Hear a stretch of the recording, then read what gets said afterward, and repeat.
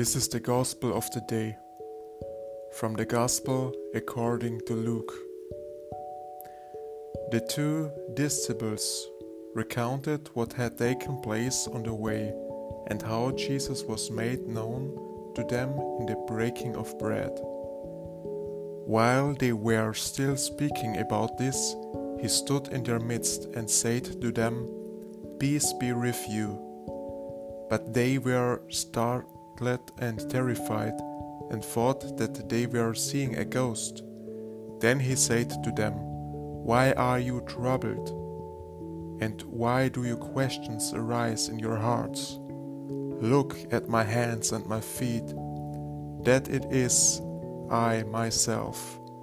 Touch me and see, because a ghost does not have flesh and bones, as you can see I have." And as he said this, he showed them his hands and his feet. While they were still incredulous for joy and were amazed, he asked them, "Have you anything here to eat?" They gave him a piece of baked fish. He took it and ate it in front of them.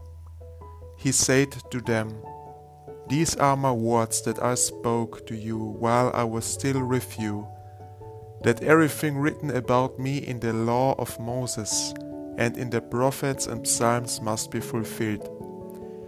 Then he opened their minds to understand the scriptures, and he said to them, "Thus it is written that the Christ would suffer and rise from the dead on the third day, and that repentance for the forgiveness of sins would be preached in his name to all the nations, beginning from Jerusalem.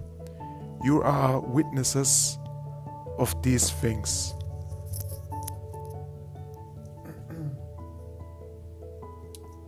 Now relax for a moment and take a deep breath.